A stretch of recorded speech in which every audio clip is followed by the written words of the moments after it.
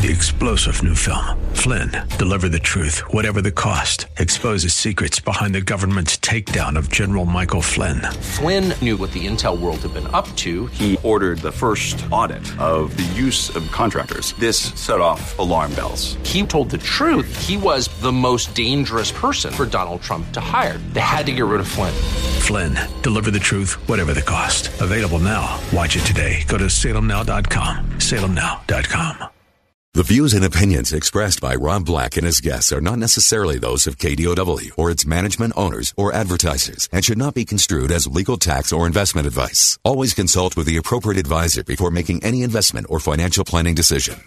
Welcome in, Rob Black and Your Money on Rob Black, talking all things financial, money, investing, and more. Earnings season, investments, retirement products, retirement ideas, how to earn more, how to invest more, how to save more. Any topic's really fair game on this show. Let's bring in CFP Chad Burton. How are you, Mr. Burton? Doing well. How about you? Doing well. Now, you've just recently started a morning show here on KDOW AM 1220. You are doing this show Tuesdays and Wednesdays from 6 a.m. to 7 a.m. I'm covering it from Monday and Thursday, 6 a.m. to 7 a.m. And then we're doing some sort of best of between. Tell me a little bit about who you are and what your show is about from 6 a.m. to 7 a.m. Well, yeah. Well, first of all, boy, you and I have been doing radio stuff together almost a little over 20 years now, right? A long time. About 20 years. Long time. Yeah, I just aged us both. I just approach the world of financial planning in terms of a fiduciary, first of all. There's a lot of people that sell stuff out there, and it harms a lot of people. And there's the government is even aware of it. That's why they have the Department of Labor rule that's being kicked in to stop, annuity salesmen and other people like that from just, harvesting these 401k rollovers and putting them into high-fee products. So just give good real-life advice and try to make it timely. Like today I was talking about at the end of the show, kids are going back to college. The first tuition is due typically at the end of August, and how to pay for that, how to withdraw from 529 plans, and what to be aware of in terms of the asset allocation in 529 plans.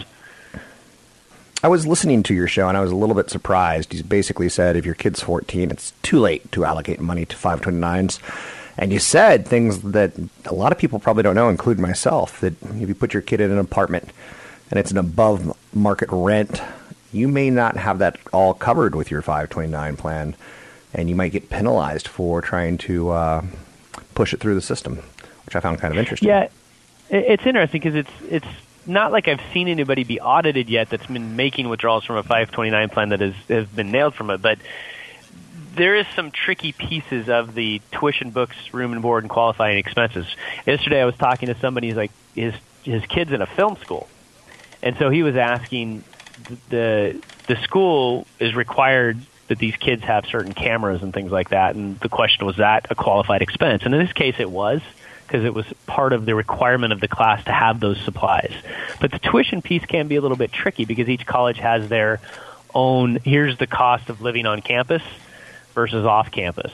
And the 529 plan states that it's really the kind of the qualified room and board costs. So you got to be careful there. So any other big topics that you hit this morning? I know it's new focus on wealth, and obviously paying for your kids' college can make you very poor, per se. When do you not pay for your kids' college and say, good luck to them, they could do community college and get loans? Philosophy degree would be one.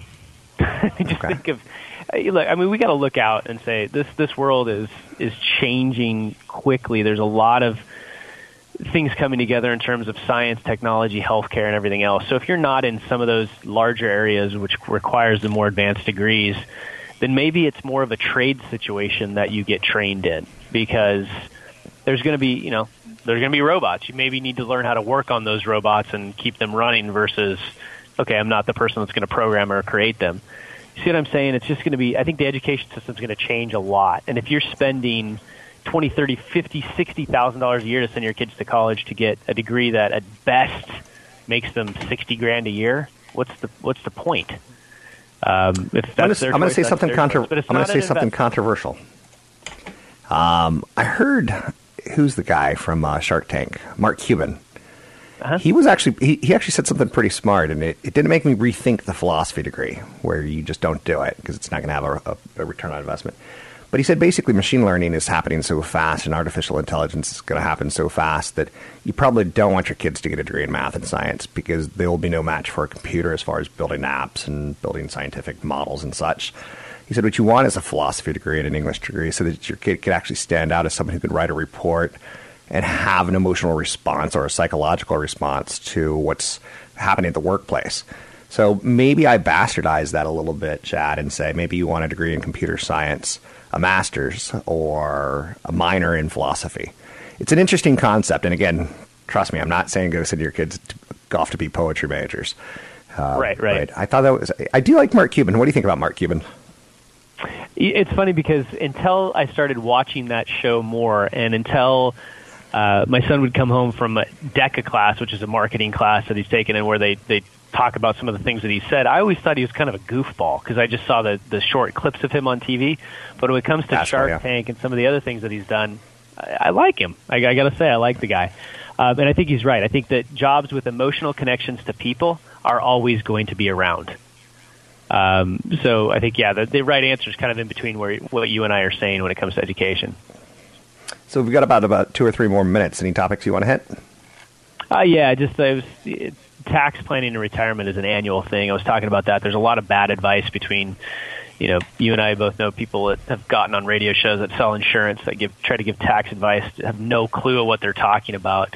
So, when it comes to retirement, you can't make that decision based on something you read on the internet or a tool that you get for free on the internet. You got to put together a team that includes a CPA and a certified financial planner, so you make decisions that are correct for 35 plus years versus correct for tomorrow. Okay. How about annuities? We've had a long history of annuities where at one point in time I just didn't like them. They were just insurance products that were being pushed as investment products with high fees and high commissions.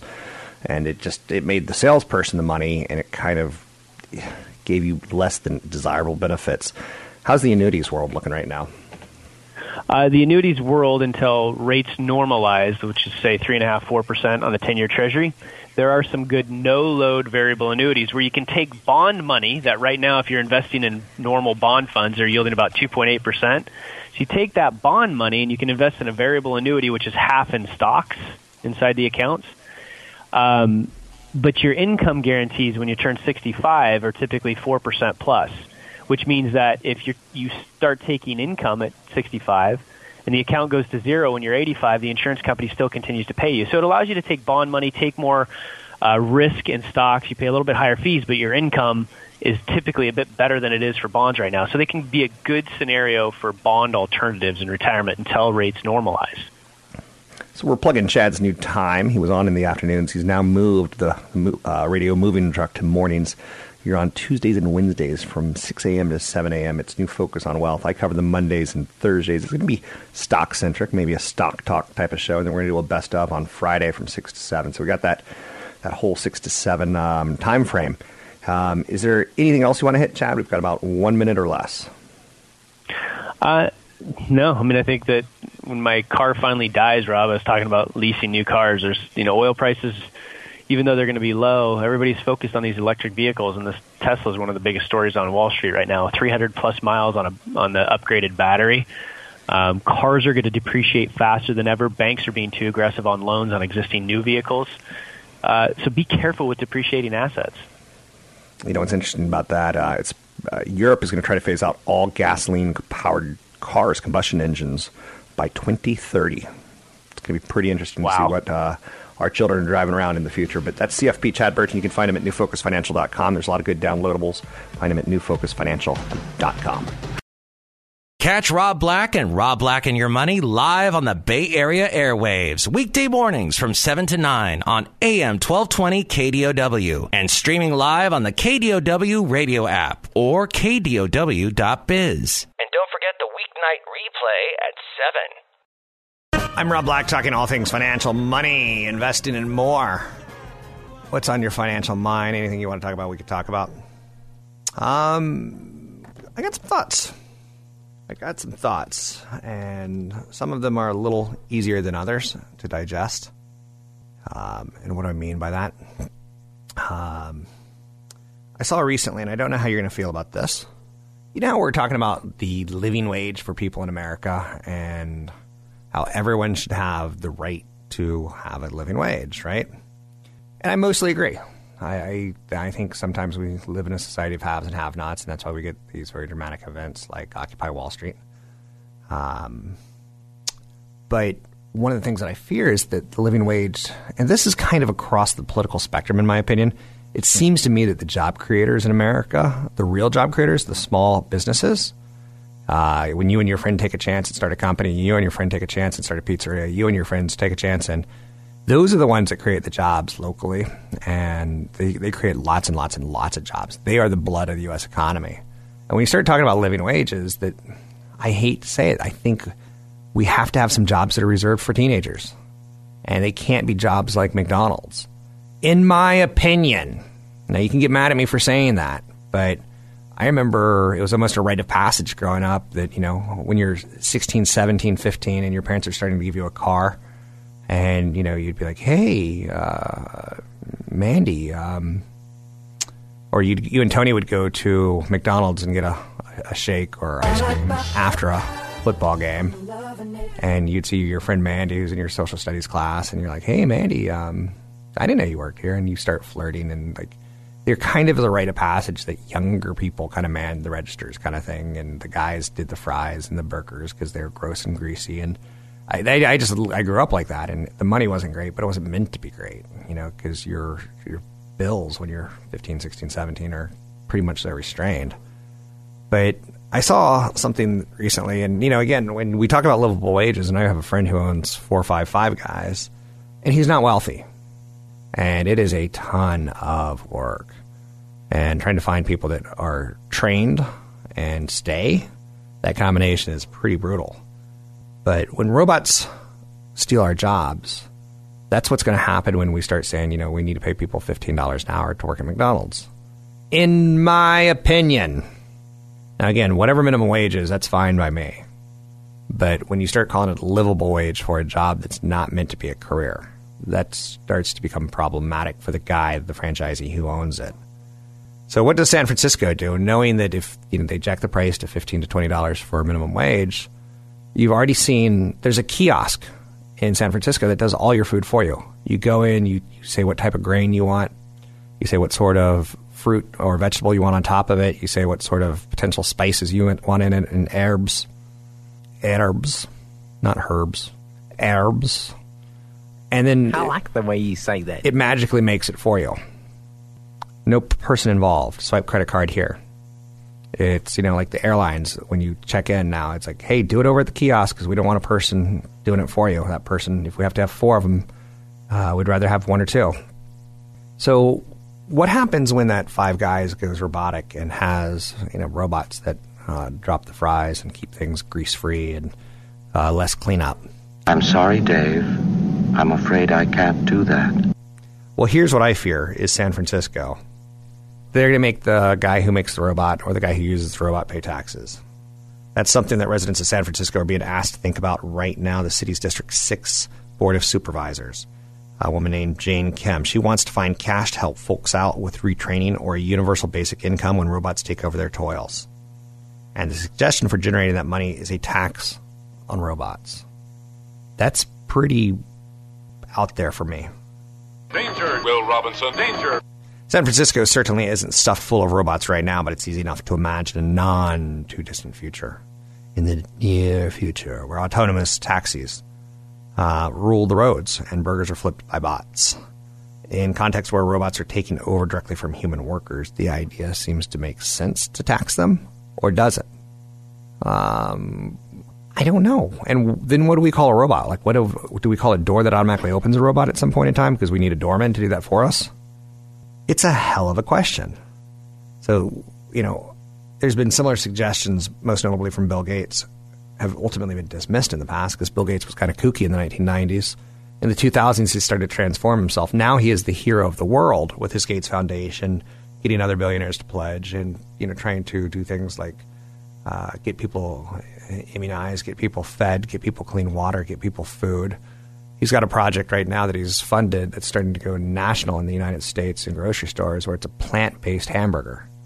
So it looks like a hamburger, it tastes like a hamburger, it even bleeds like a hamburger. But it's not a hamburger. My personal opinion is that we should tax meat eaters, and because the amount of damage that steaks and chicken breast do to our society, both on weight gain, on heart disease, but then on the amount of food and water that they consume to get that, nice and fat and plump for you, is outrageous. So what do you think about a 50% tax on your filet tonight? I think it'd be a good thing. It's not terrible, Charles. Just because you eat a lot of steaks, Charles, doesn't mean it's terrible. Oh, you'll get over it, Charles. And you'll be healthier, too. The nice bowl of quinoa. It's like eating dirt. Oh! It's a desert. So Bill Gates has talked about it, and he was dismissed, in part because taxing robots will disincentivize companies from adopting them, leading to a failure to capitalize on increases in productivity that can stimulate the economy. What do? Do you tax Ford and Tesla for having, a robotic arm pick up a piece of metal and weld it? Do you do that too? Where do we stop here?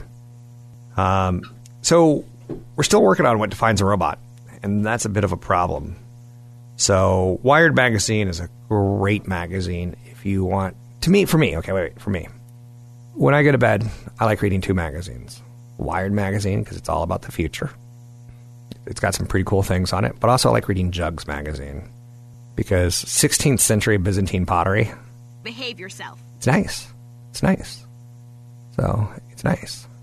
Anytime we find a new, I'll show you, a veritable plethora of jugs in the ground, I'm all about it. So, I'm fairly philosophical in the idea of what will the outcome of robots be. And in reality, it's not clear the best way to impose taxes on automation. Is it an argument? I don't even know yet. To me, it feels incredibly forced. There's other ways to tackle the problem that don't focus on machines, like reducing tax on human labor. Oh, we didn't think about that. How about you give a small business incentive to hire a real person by cutting the payroll taxes? Could be a solution, not to tax the robots. Let the robots have their parade. I'm Rob Black, talking all things financial. Find me online at robblackshow.com. Want the podcast with music? Find the link to the other version of the podcast by going to Rob Black's Twitter. His handle is @RobBlackShow. Listen to Rob Black and Your Money weekday mornings, 7 to 9 on AM 1220 KDOW. I'm Rob Black, talking money, investing, and more. Altria recently hiked their dividend 8.2%. They raised their quarterly dividend, but at a smaller clip than some expected. Still, analysts say that's a catalyst for the stock. Some people like big butts. Some people like blondes. Some people like brunettes. I cannot lie. I like dividends and I like buybacks. I don't necessarily like buybacks when they're using debt to buy back their stock, but I'm not against it either. An 8.2% dividend hike is good, but is it good enough? Cigarette maker Altria announced that their board voted to raise their quarterly dividend. So you buy 100 shares of Altria or $100 of Altria, and they give you 4.1% every year. It's like money in the bank, except for it's not in a bank. It's like money in stock. It's like money in a corporation that you own. Some analysts are a little disappointed. They wanted 9%. Now, again, smoking is so 1990s, right? And when you look at Altria, the house that Marlboro Man built. Disney is the house that the mouse built. Altria Group owns the largest cigarette company in the United States through their subsidiaries. The world's number one seller of cigarettes by a long shot. As far as brands go, they've got Parliament, Virginia Slims, Basic Brands, amongst others. Altria has diversified from solely a cigarette maker to a purveyor of cigars and pipe tobacco through a company called John Middleton. Ladies and gentlemen, if you use a pipe, please brush your teeth 3 to 5 times a day because you have nasty, nasty teeth and breath. Smokeless tobacco products through UST. And they got wine right now through St. Michel Wine Estate. So Altria is now a wine company? Now, Altria is the U.S. version of Philip Morris. Philip Morris is the international version of Philip Morris. Because Philip Morris, we know, is a cancer company. Altria sounds great, doesn't it? Sounds altruistic. Sounds like a utopian word. Let's go down to the Altrium today and, how shall we say, vape. No, you're not supposed to vape. For the record, did you know South Park's going to play 258 episodes straight before the new season premiere? I'm going to try to watch at least 15 minutes of that marathon. You will respect my authority. And what better way to honor Jerry Lewis after his passing and his telethon weekend than, by all means, a South Park marathon? Phase 1, collect underpants. Phase 2, Phase 3, profit. I do love the underwear gnomes. And I wish they would come visit me more often. Because they collect my underpants, and they've got some sort of business model. And they're about to tell it to me. Phase 1, collect underpants. Phase 2, Phase 3, profit. Ha ha ha, you got it, huh? Yes. Profits, big profits, and that's what Philip Morris makes. So that's worthy of note. When you take a look at the company and look at their dividend increase, you know, it could be a tough month for the company at any point in time. And when the shares fall, the dividend looks more attractive because you're getting a percentage. You're getting a set dividend payout, and that percentage looks bigger as the stock goes lower. So if you buy $100 and you're going to have 4.2% yield, and it goes down to $90 a share, you're probably getting more like a 4.6% yield, which is even better. Now, again, is it for everyone? No. Now, what would you give a pumpkin who's trying to quit smoking? This is a big question. Probably a pumpkin patch. What did the blonde write on the bottom of her swimming pool? No smoking. What does ducks smoke? What does a duck smoke? Hi-oh, Johnny, I do not know. What does a duck smoke? Quack cocaine? Okay, now those were good enough. Maybe the last one was good enough for your 6-year-old, 8-year-old son. But it's close. How about this one? Because it merges two things that I hate, smoking and cats. How can you tell a cat is done cleaning herself? How can you tell a cat is done cleaning herself? Hi-oh, I do not know, great one. She's smoking a cigarette.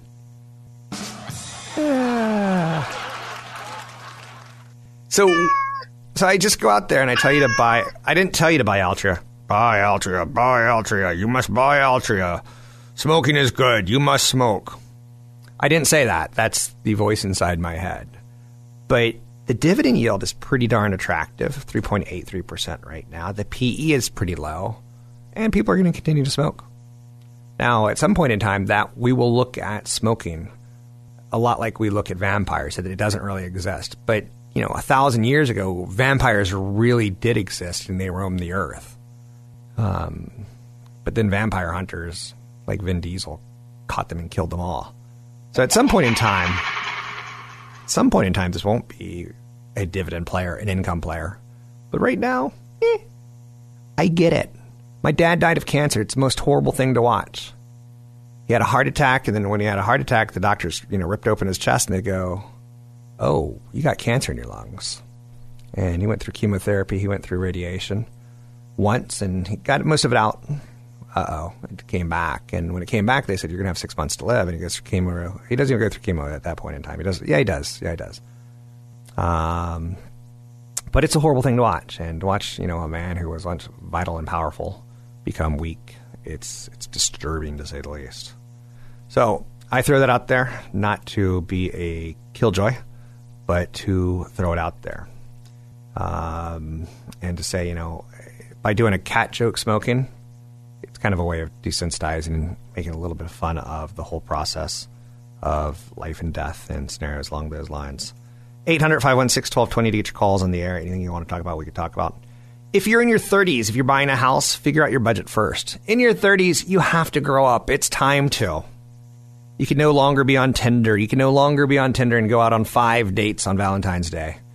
And how do you even do that? Valentine's Day weekend, like breakfast, lunch, dinner. Breakfast, lunch, coffee, dinner. I did 7. I'm going to do 8 next year with an after dinner drink, right? If you're a woman on Tinder, you rule the world. If you're a man on Tinder, good luck. So few purchases are exciting as buying a home, but that's what you do in your 30s, most of us. So you got to think about kitchen appliance, you got to think about bedrooms, you got to think about affordability. You want to keep the standard measure of housing affordability in your head, 30% or less of your pre-tax income. It's not a hard and fast rule, but it is a rule. A typical homeowner earns $70,800 a year. Good luck doing that in the Bay Area. If you're in your 30s, consider going back to school to figure out how to, a degree would affect your finances. In your 20s, you got that career going, you got out of college, and you're like, ooh, I'm kind of maxing out at $80,000. So how much will you earn after you graduate? How much will you earn if you get a master's? How much income will you lose while you're in school? Those are all big issues. But typically, if you're married and or dating someone, one of the two people can go back to school, even if it's part-time. So if you are in your 30s and you're thinking about having a child, start thinking about the unknown. A child will cost you about $233,000 from age 0 to 17. Some expenses associated with a child can be reduced. Some of them can't be reduced. So diapers, baby food.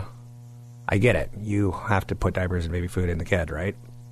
But then some of your expenses like dining out and travel, you might be able to reduce that to offset some of the costs of raising a kid. So a kid changes your financial plan. It changes your romance plan. It changes a lot. The average annual cost of full-time care for a kid under 4 is about $10,000 a year. So that's about the same as tuition in a lot of colleges, in a lot of states. So kids are not cheap. From 0 to 4, you're sending them to college if you have some sort of nanny help.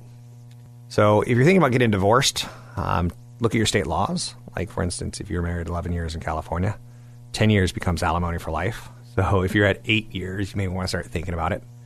Now, I'm kidding, sort of. But different states handle assets differently, so you may need to enlist experts to help you. Using experts are not a bad thing. Once you know where you're starting from, it's important to determine your ideal outcome. And remember, you once were in love, and divorce is a big life transition. I know someone who lives with 4 roommates, and she says it's a nightmare because 2 of the guys are divorced, and one of them's like 62 years old trying to get on Tinder. It's not meant for you. It's not meant for you. There's something for old age that's meant for you. It's not Tinder. So, yeah, no kidding. The Tinder for people over 60 should be sponsored. I mean, the only ads you would see on it are Viagra and Cialis, right? Is that fair to say? Is that fair to say? Is that fair to say? Hello? Is this on? It's 130% true. Thank you, Ron. He always backs my science-based negotiation tactics. That's right, Jack. Yeah, so the other guy, he lives with, it's 3 guys and 2 women, and they're all single roommates. And so one's 61 and one's like 40. And he's the bitter guy in divorce. And he keeps bringing home, how shall we say, big women. So he's not exactly quiet. So getting old and divorced is a life change. I mean, that's a perfect example right there. So you got to start thinking of these things, moving out of your apartment and, moving into a house, moving from a girlfriend to a wife, moving from, a wife to a mother and father. Those are all very big issues, and it's something you need to start figuring out in your 30s. So, and if you're not saving money in your 30s, you're falling way behind. If you haven't saved money for retirement in your 40s, you're going to work till the day you die. I'm Roberto Negro, Senior Roberto Negro, in honor of NAFTA. You can find me online at Rob Black Show, robblackshow.com. Big events coming up, radio seminars, live in person. If there are, sign up at Rob Black Show and use the code radio25 to get in for free. Don't forget, there's another hour of today's show to listen to. Find it now at KDOW.biz or on the KDOW radio app. So Regina Spektor is someone I wildly adore. And I just respect that someone can play a piano and sing and make a career out of it. That's where the start is, right? So she is a Russian-born American singer-songwriter. And no, I don't think any of the music's ever going to be the number one song. It's a great show to see, and I think it's for a lot of people the music of their life. But she's very Russian. She self-released her first 3 albums, which I have a lot of respect for. She decided to stay on the East Coast in the New York independent music scene, where you can make a career doing that. And Dave Matthews did it out of Charlottesville, Virginia, where he went basically from Charlottesville to Washington, D.C., Stops in Philadelphia, sometimes in Pittsburgh, maybe on the way back. You're going through Delaware, you're hitting New York City, you stretch into Boston, you start the whole trip backwards. Because that's going to take you a couple weeks to get up and a couple weeks to get back. The music scene on the East Coast is a lot more vibrant and healthy for independent music because there's a lot of bigger cities that are just condensed. A lot of people live east of the Mississippi. It's a much denser world of big cities. So that's knowing your market and staying within it. Had she come to San Francisco, she would have been a sensation in San Francisco. Had she gone to L.A., she might have found the producer who wants to produce the great hit song for her and take her global.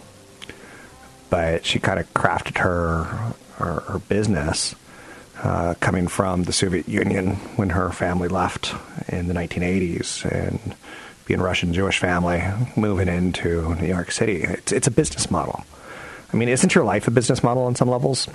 You know, are you deciding to work for as little money because it's easy work, or are you deciding to work a little bit harder? I break my butt on a regular basis. I break my butt trying to come up with new ideas and trying to push innovation to you. So someone like a Regina Spektor, you know, I'll say, hey, Siri, play Regina Spektor. And Siri will come on because I forgot that Siri's plugged into my phone and charging right now. And or if you got Amazon's Alexa, it's just music you can cook to. It's not music that's going to change your life. It's just music that you're going to cook to. Oh, good God. Now my phone wants to play Regina Spektor. There's me and my big mouth.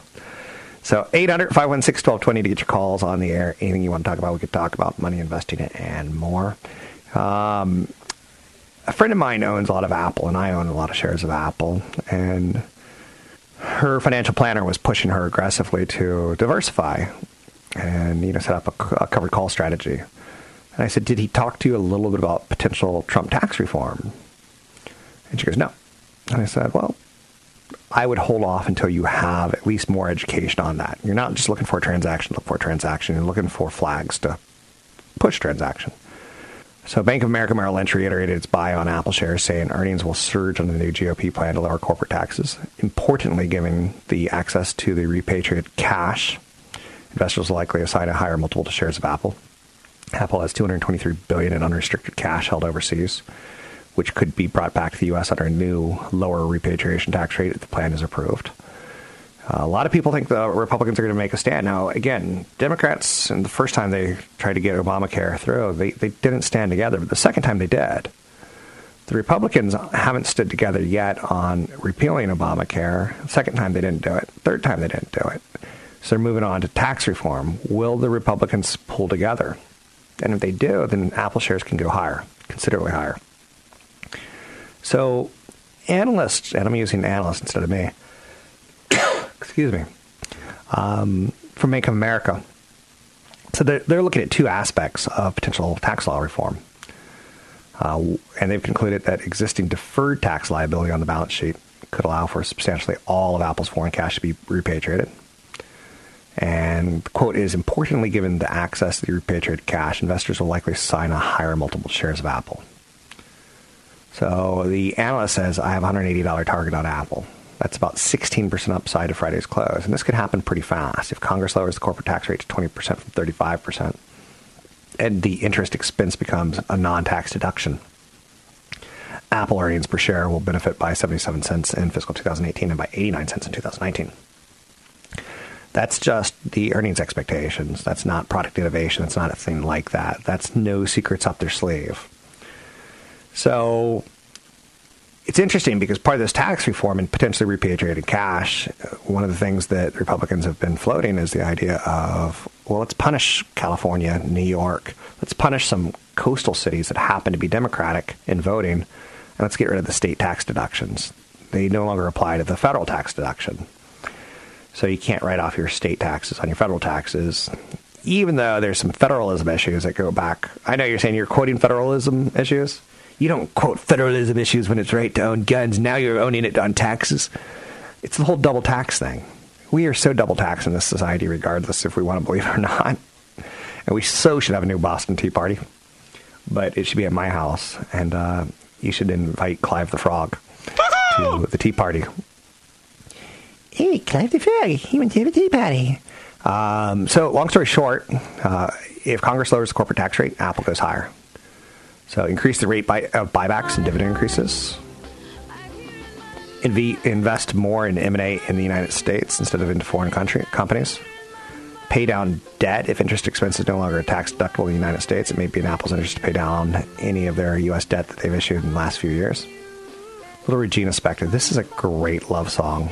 If you could play this for a woman and she doesn't melt, 3-star General Michael J. Flynn, head of the Pentagon Intelligence Agency, knew all the government's dirty secrets. He was one of the most respected generals in the military. Flynn knew what the intel world had been up to. He understood its funding. He ordered the first audit of the use of contractors. This set off alarm bells. The explosive new documentary, Flynn, Deliver the Truth, Whatever the Cost, uncovers the facts behind this scandal. Flynn told the truth. He was the most dangerous person for Donald Trump to hire. I find out the worst enemy that I'm going to face in my life is right here in America. They took my assessment and they wanted me to change it. And I was like, I'm not changing it. They had to get rid of Flynn. With in-depth interviews, archival footage, and never-before-seen personal records of the man behind the headlines. I just felt like I was drowning. Flynn, Deliver the Truth, Whatever the Cost. Available now. Watch it today. Go to salemnow.com. salemnow.com.